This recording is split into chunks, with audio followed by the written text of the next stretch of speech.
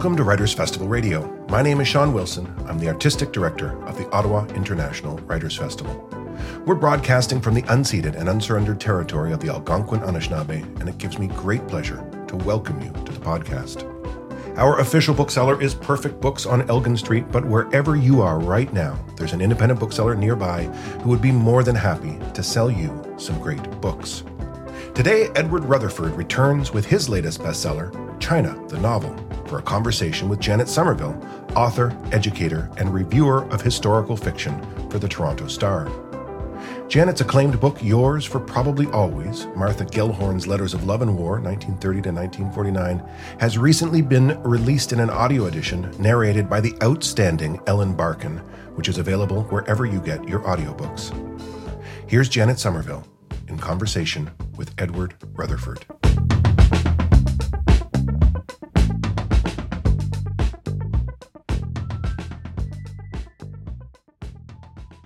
Born in the cathedral city of Salisbury, England, Edward Rutherford is the internationally best-selling novelist whose richly imagined epics include Sarum, Paris, London, New York, and the Rebels of Ireland.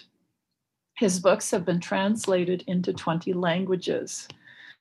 Today, he's joining me to talk about his new novel, China, that is framed by the mid-19th century Opium War and the Boxer Rebellion at the cusp of the 20th century. I'm Janet Somerville. Welcome, Edward. I'm so delighted to have this opportunity to speak with you today. Would you mind starting us off by reading a little passage? I'd be delighted. What I'm going to do, if I may, is just introduce the passage so that it makes sense. It'll be quite short. China in the mid-19th century had, for about 200 years, been pretty much a closed society, certainly to the West. There was one little place at what the West called Canton, where they could trade, but otherwise they could not get in. And the British in particular wanted China tea. This was in the days before India tea. And as so often, one simple commodity can change history. In order to get tea, they had to pay for it with silver. And there being somewhat of a silver shortage at that time worldwide, they discovered that they could take opium, which was grown, I may say, by the East India Company in India, and sell it to Chinese smugglers who would pay them in silver. Then they used the silver to buy the tea. So my Brit trader, John Trader, who's neither a good man nor a bad man, because I don't really do good guys and bad guys, but he's doing a bad thing, which is selling opium. And here he is in the year 1839, about to embark on his first passage to the shores of China. He's there because he is in love with an aristocratic Scottish girl, and he needs to make a fortune fast so that he can marry her. China seas, a warm night, a light breeze, oily slicks of cloud lay along the horizon, and above them, a silver quarter moon hung among the stars. The China seas could be treacherous, terrible, during the monsoons, but tonight the black water parted smooth as lacquer under the clipper's bow. The cargo, stowed below in 500 mango wood chests, 100 of them traders, a large part of his wealth, was also black. Opium.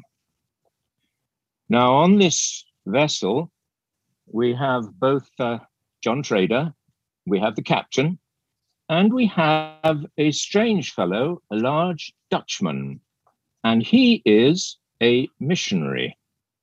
John Trader glanced towards the missionary, whose snores had just grown loud. "Tell me," he asked the captain, "do you always bring a missionary?"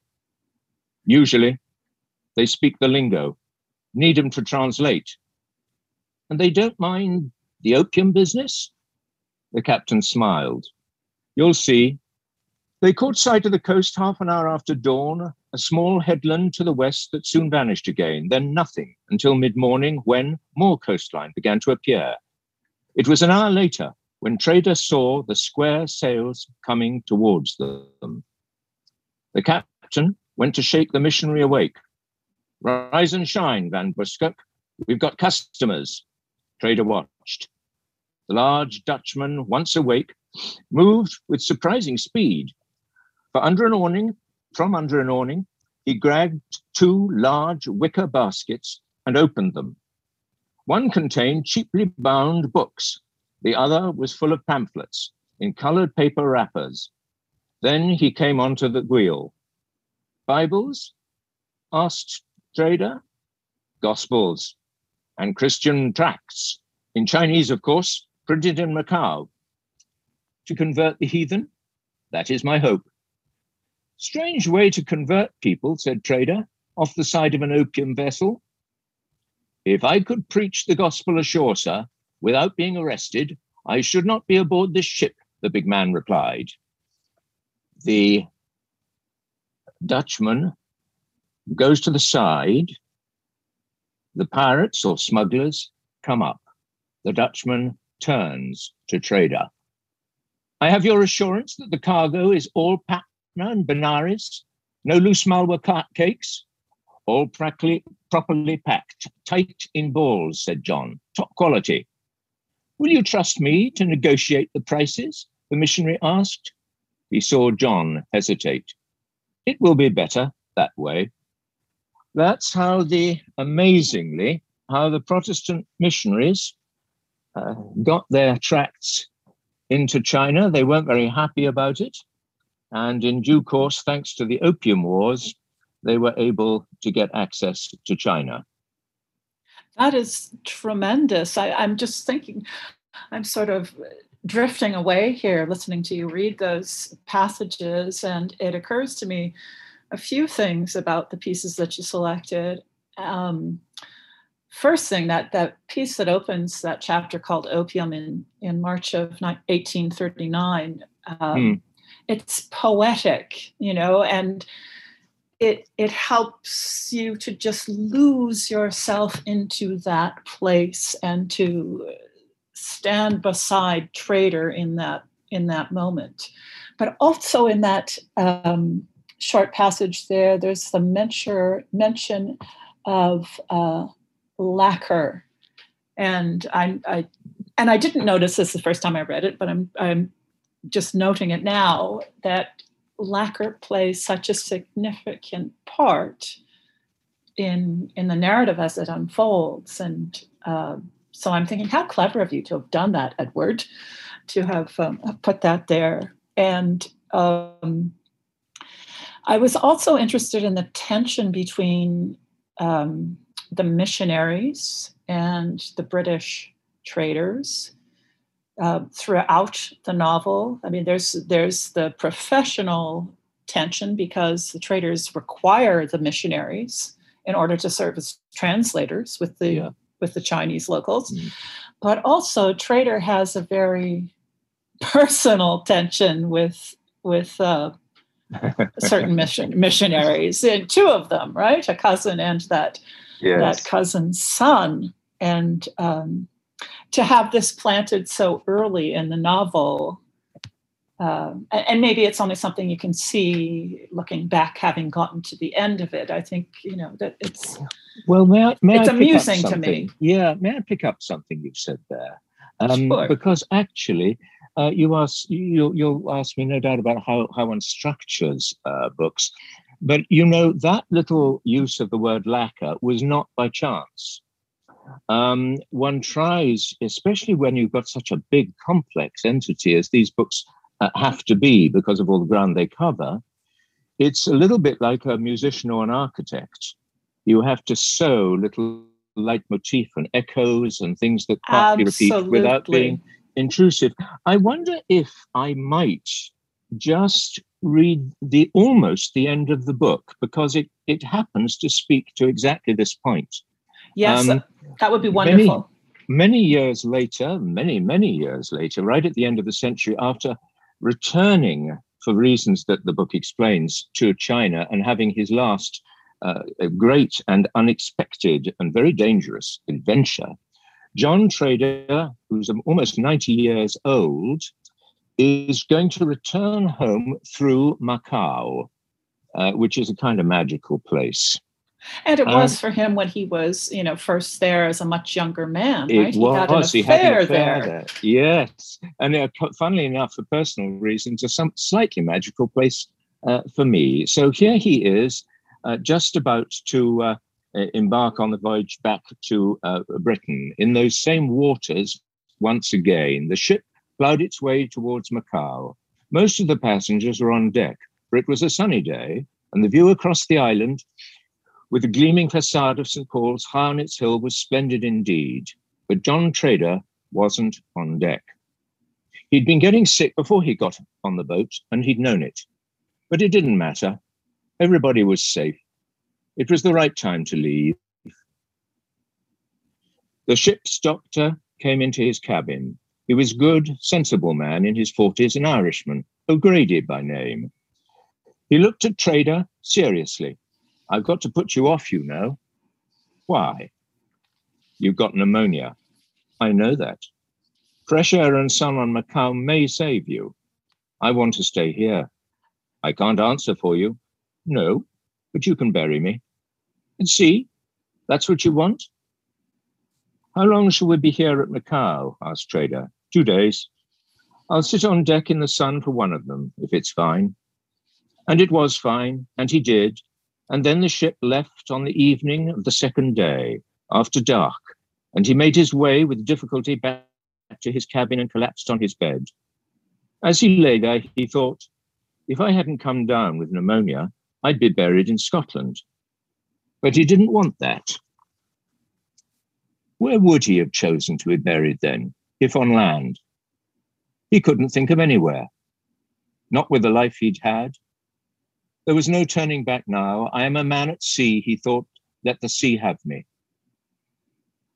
He began to sink late that night and continued to sink, watched by Dr. O'Grady, while the night grew blacker, black as opium. I loved that end for Trader, and because I am such a literature nerd, it satisfied this need to bring it back to this introduction to Trader when you have the black as opium in that opening of the chapter you previously read here. I cheered for that moment when you brought it right back to that call back to that echo before. So I loved that. So thank you for reading that part as well. I became quite attached to Trader, which surprised me in reading the book. And I think, with good fiction, and I don't know whether you agree with me about this, but you lose yourself and become one with the character if you're lucky. You're transported into that other life and into that story. And you did that for me here. Well, thank you. Traders, and as I say, I don't do good guys and bad guys. A Trader has, as you'll know from having kindly read the book, has a backstory. The backstory, I don't steal people, so to speak, but I sometimes do obviously take things that I know of. And I knew of somebody who was a merchant actually in another country, but who had that backstory where he thought as a little boy he'd killed someone. Right. Yeah. What's good about that is, you see, if you're trying to get into a character, you, the writer, one needs to believe in that character. Right. And so it is a help if you know that there's something real there when you're writing about something. The other thing I'd like to say is, I think it's a little bit like method acting. You try to think yourself into someone, And if it works, you find yourself being moved. So at the moving bits of the book, I, the writer, actually am moved. And that's when it really flows, when that happens, which isn't all the time, but at the key moments, when it does, I'm just going to use the analogy of rowing. I rowed in a women's coxed four, and when everybody is pulling at the same moment,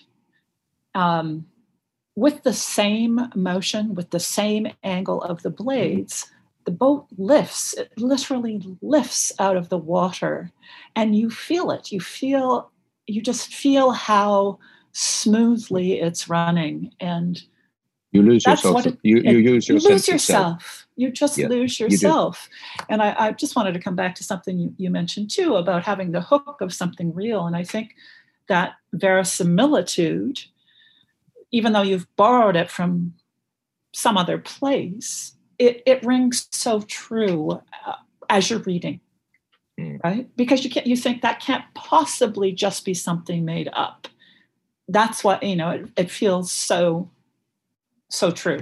My grandmother was a prolific novelist, and one of the things that she was told was, you must, two things really, you must believe in your characters yourself, and also that you, the writer, need to know much more about them than you necessarily express in the book.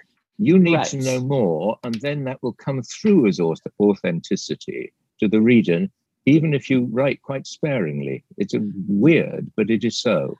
But it is so, and it's essential, I think, in terms of process too. It's just as important what gets left out as what remains. You feel. Right. I think you feel kind of the as a reader, you feel the shadow of that, right? Yeah. And it makes it all the more convincing. So this is the hope. This is the hope. This is the hope.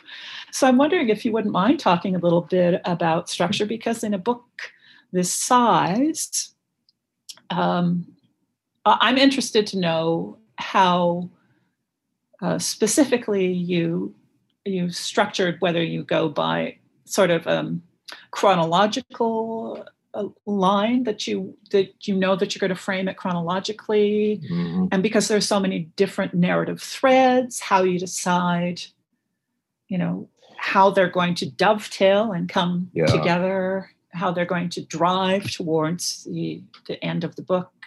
Anything like that. Yeah, part of the it's why these particular kind of books, because as you will well understand, a lot of this stuff is technical.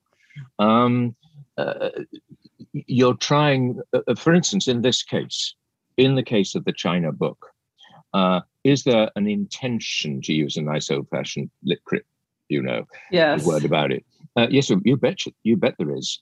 China was humiliated, but why? Well, she cut herself off from the outside world, which was a foolish thing to have done, and then the outside world was equally ignorant. Everybody's ignorant. And then you're dealing with a bunch of human beings, which is the humanistic point I try to... And the fallibility of all of them. Exactly. I even as a writer, I think one has to, it's a very good idea to admit to oneself that one doesn't, in fact, know what one is doing. And with any artistic thing, you like losing yourself, you don't actually know what you're doing. You think you do. And human beings in history is just made by human beings. Now, in the case of constructing something like this, you've got, as you know, this enormous and very dramatic story that starts about 1839, goes on to the start of the 20th century. You've got this drug trade. You have enormous tensions inside China. China is beset with frightful rebellions like the Taiping Rebellion, and later those smaller, the Boxer Rising. And this is why Chinese people today, I think Chinese governments are very afraid of disorder, and with good reason. And they're afraid of being humiliated with good reason, because with the two opium wars, with taking over Chinese towns here and there, with coming to Peking, as it was then called, to Beijing, and burning down the almost sacred Summer Palace, And then... And that's an astonishing moment. I mean, yeah. In the and book, will be too, remembered for thousands of years, in my judgment, and certainly remembered by ordinary Chinese today. So you've got all of that, and you've got the cross currents, which is, you've got Manchu rulers who have a clan-like sort of culture, and you have the traditional Chinese who don't altogether like their rulers, who came from the north above the Great Wall at that time in history.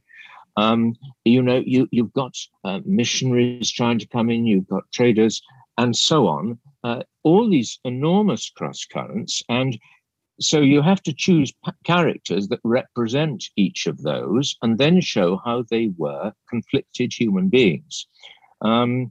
And you put all that together. The difficulty actually with this book was that the events of the Opium Wars in particular were so complicated that without, I try not to misrepresent history, but actually cobbling them together into some sort of organic order for a novel was extremely difficult. And that's the main difficulty of quite a lot of my novels. And I hope I make a decent job of it, but that's what takes the time. I would think so. And it's so richly detailed. My knowledge of China is limited to the literature I've read, mostly contemporary stories that were set either during the early Second World War years or sort of 20 years before that. And so I was aware of certain things so when we see Second Son and one of his sons being recruited by an American railroad company to help build the railroad and to go to Gold Mountain, as so many young Chinese men did. That was familiar to me. And the notion of foot binding, which is just so devastating to contemplate. I was aware of that as well, and how that's connected to class and twisted ideas of beauty that are based on torture. Yeah. And that, it's done with young girls. Yeah. How was that writing for you to write about that? Because it's so upsetting to read about, but it's authentic. Oh, it's authentic, all right. And of course, if you're a peasant working in the fields, you probably did not have your feet bound. Correct. Because it would just make your life too difficult. But if you were a very beautiful peasant, like one of the characters is, then your family might hope to find you a husband, if you're lucky, or, some rich merchant whose concubine you might become, and get yourself a much better life. But in order to achieve that, you would almost certainly need to have your feet bound. And that's part of the story. As one of the English, and what's interesting, I just want to stop you there for a second too. I want to say something about Bright Moon, who ends up having her feet bound.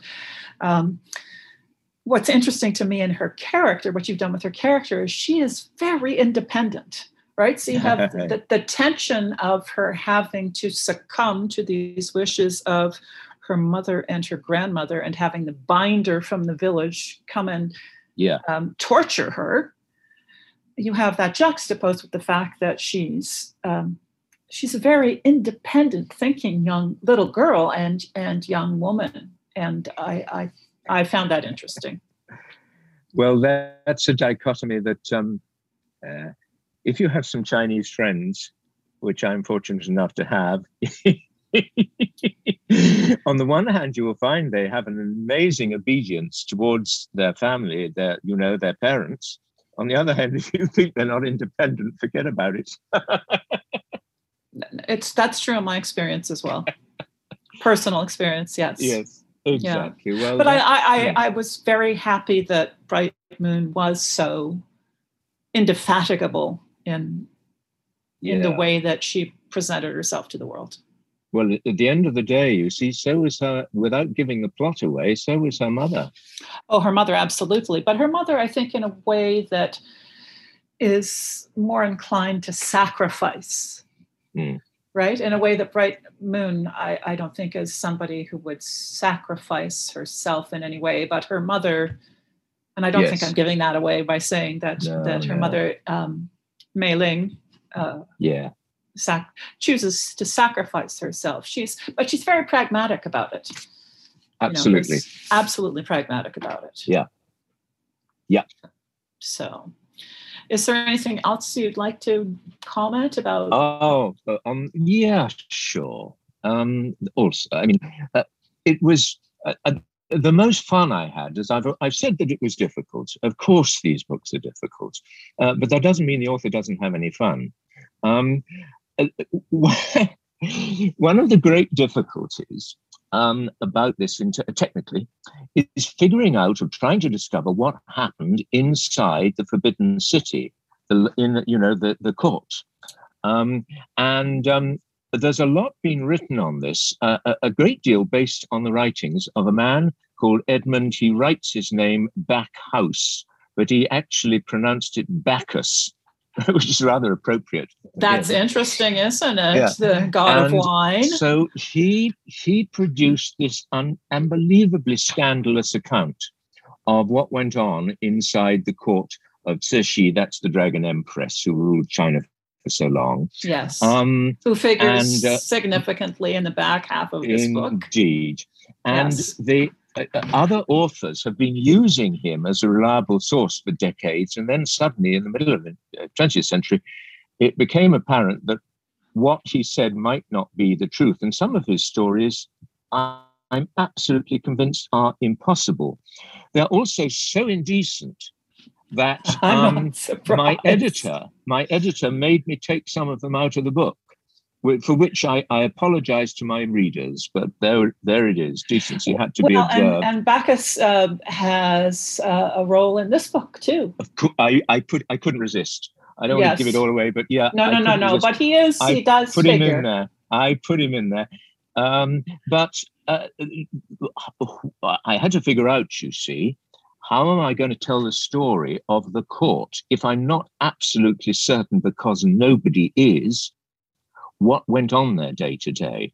And the way to do it was to have a first-person narrator. Then you have the maybe reliable, but maybe not reliable narrator.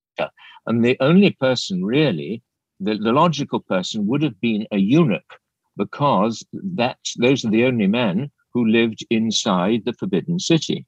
So then you have the problem, the stock figure of the eunuch, is well known, and he's kind of effeminate and this and that.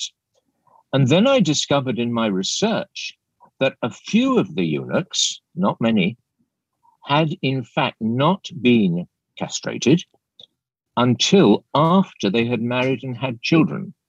And they did it to get money at the court, because you could, with the pickings, all the perquisites, you could do well there.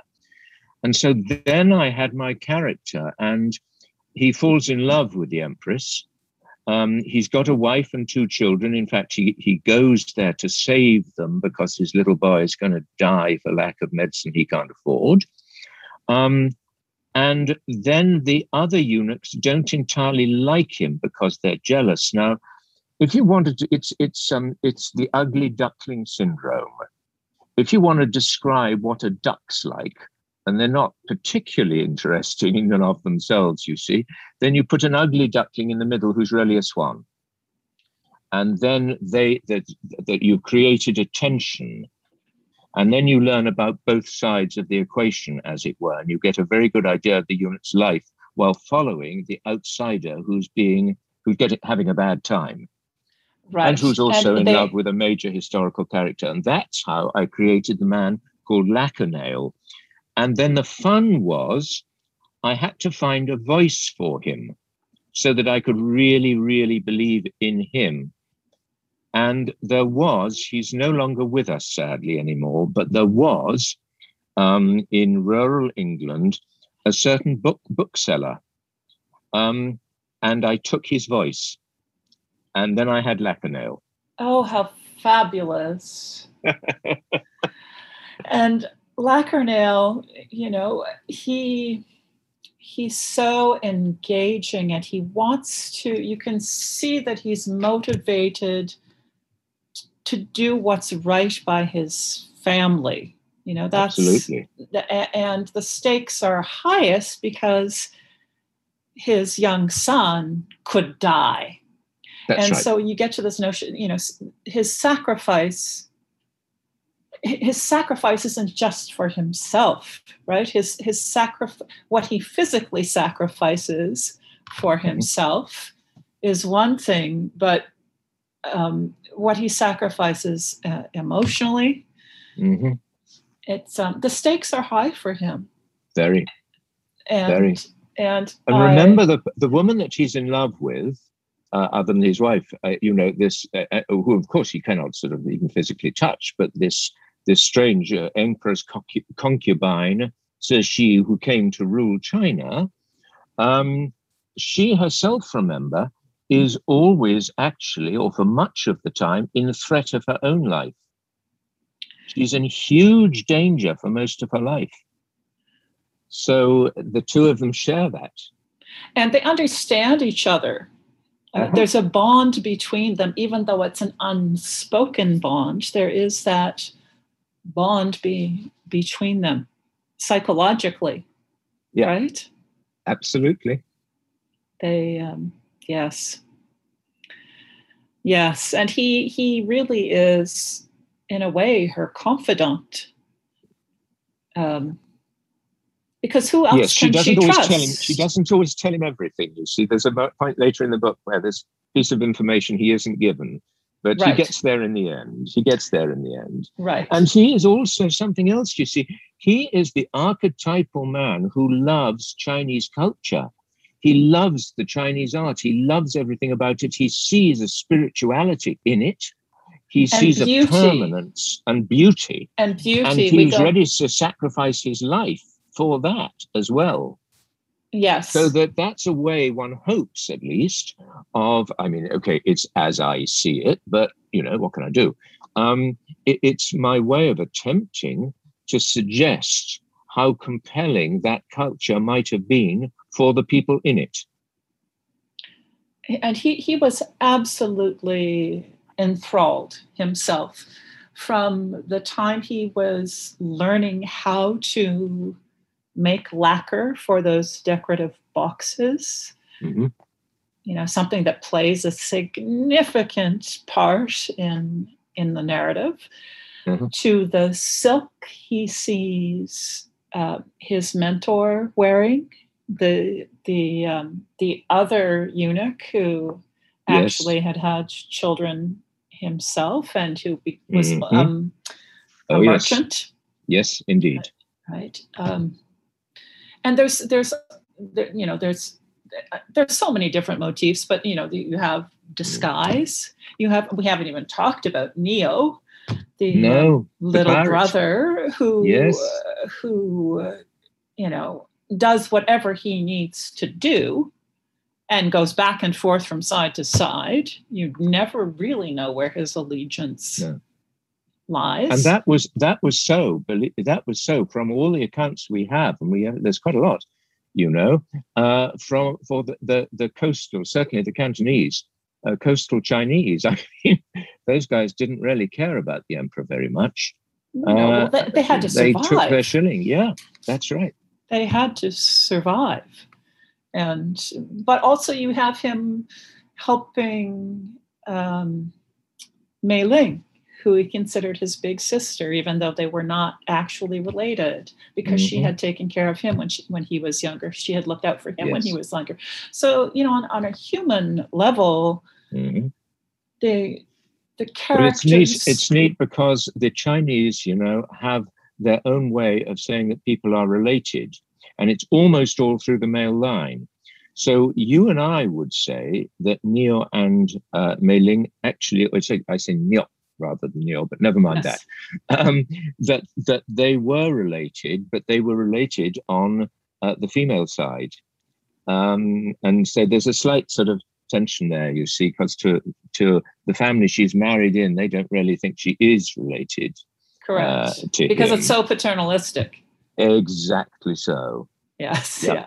And that's what Yeah. makes Saoirse really interesting, because she's the one with all of the power. Yes.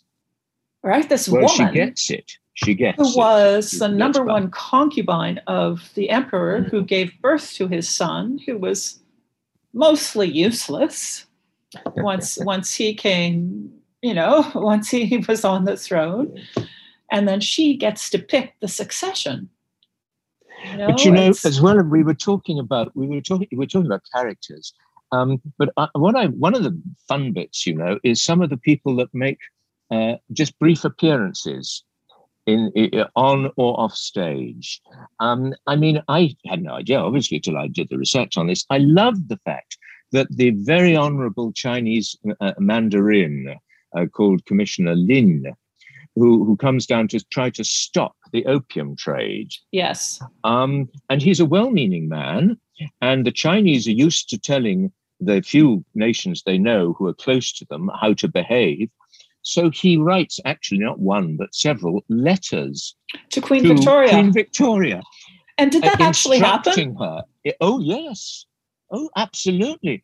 Instructing her how to, that she shouldn't be letting her merchants do this, does she know? Of course, she didn't know, probably. And you can be quite sure that though the letter was sent, in fact, too, nobody ever showed it to the Queen, because she probably would have objected. But I found that was fun. And how was the use of laudanum then in England? Oh, widespread. Right? And so they needed the opium. Yeah, the child crying would be given a little laudanum.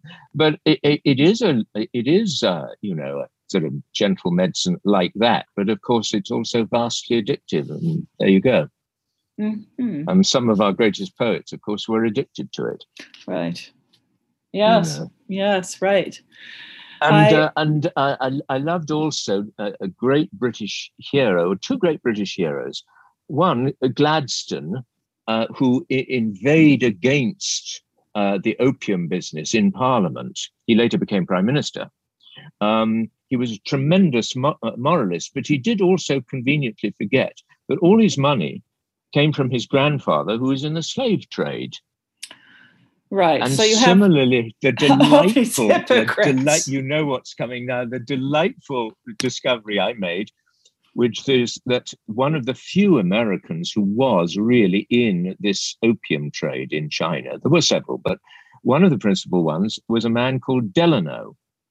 Yes. And Delano left a big fortune, a lot of kids actually, but anyway, his grandson, are we ringing a bell, was none other than FDR, Franklin Delano Roosevelt. Mm-hmm. And so on. Yes, and so on. There's so many delicious facts there for students of history to savor. I'm just being mindful of our time here, Edward, and we've already talked for 40 minutes. So I'm wondering if we did get to talk about lacquer now, so I'm happy about that. But I'm wondering if you just give just a moment's thought to the setting itself, because to me, the setting is really character here. We have Beijing, Canton, Calcutta, the Summer Palace, Yellow River, Macau. I'll give you a quick one to make it brief. Beijing, or Peking, as they would have said, is where and you get the sense of it now, at least on a clear day, of where the emperor under those golden roofs, in the Forbidden City, huge golden gleaming roofs, where the emperor is very, very close to heaven. And that's how he was seen. In Canton, which is Guangdong, of course, you get the meeting of two worlds, the only interaction until later on between the West and China. The Yellow River is China from the very, very beginning. We explain in the book why it's called the Yellow River. Yes. There's a good and physical reason. Yes. But the thing about the Yellow River is this. A great legendary emperor far in the past is reputed to have tamed the river, used it for irrigation, put whatever building was needed to contain the river within its banks. And over time, all that work was not kept up. And the Yellow River hugely floods periodically, especially in the 19th century. And there's a big flooding scene. Naturally, there had to be the Great Flood of 1887. A devastating scene. Devastating, and with hundreds of thousands of people losing their lives each time this happens. And the river even changes its course. But the Yellow River is traditional China. And, that flooding is emblematic, if you will, of the flooding, of the enormous danger of revolution and revolt and disquiet amongst the people of China. So you see, you've got the Yellow River like an emblem for the Taiping rebellion, which killed millions, we don't know how many, millions of people. Mm-hmm. And that sort of ebb and flow goes vibrant relief. Chinese. Yeah, that ebb and flow, I would suggest, is, goes through Chinese history right up to the present day. And I found that this 19th century tale, I thought was a useful concept if you want to understand China today, which is a different place, but contains so much of its past and so many memories from that century. I think it's a very good thing if we understand the 19th century as well. It certainly helps to understand what it's like there now. I think that, by studying what happened in the 19th century, it really informs how things are now in China. Yeah. Yeah. So before we say goodbye, I was hoping we'd each maybe flag a couple of books that we've read recently or enjoyed recently to lift up some other writers. Do you have any in mind? I will start. May I start? Please. This is not a new book, but I keep it on my desk and it's important to me. The writer was an emeritus professor of philosophy at Stanford called John Perry. And the book has the most wonderful title that anybody, especially writers and journalists, could hope for. It's called The Art of Procrastination, a guide to effective dawdling, lollygagging, and postponing. And it explains to us why it's a very good idea to procrastinate. For creativity. It's cleverer than it. Yes, but actually, it's kind of clever. It's clever sort of management consultancy stuff. But I keep that on my desk as a vade-mecum all the time. What am I reading at the moment? Well, I'll tell you what I'm doing. I'm actually rereading.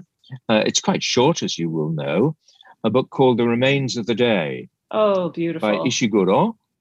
And I'm enjoying rereading it very much. I'm nearly done. And then I shall be starting a book which is just published by Kazuo Ishiguro, which is called Clara and the Sun. I wanted to lift up, Michaela Carter has a new novel out, and it's called Leonora in the Morning Light.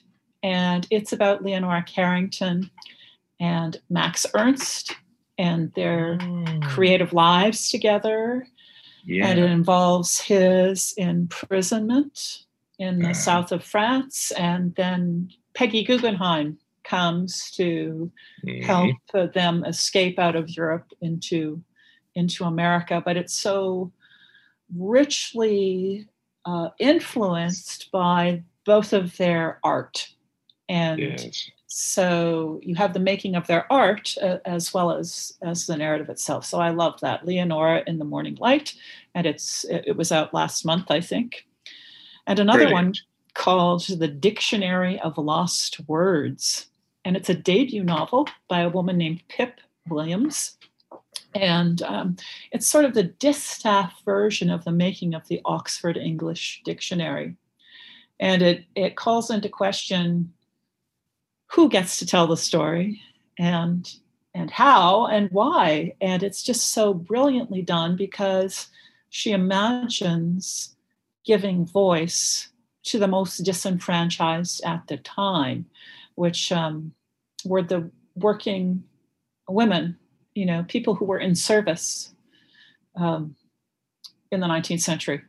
So fascinating. And it also goes through how they actually made the Oxford English Dictionary. And I found it thoroughly engrossing and absolutely loved it. So we'll hope people will reach out for some of those titles as well. But I want to say in closing, this has been an absolute delight. And for everybody listening, I hope you'll consider requesting China from your local library or buying it from your favorite independent bookstore.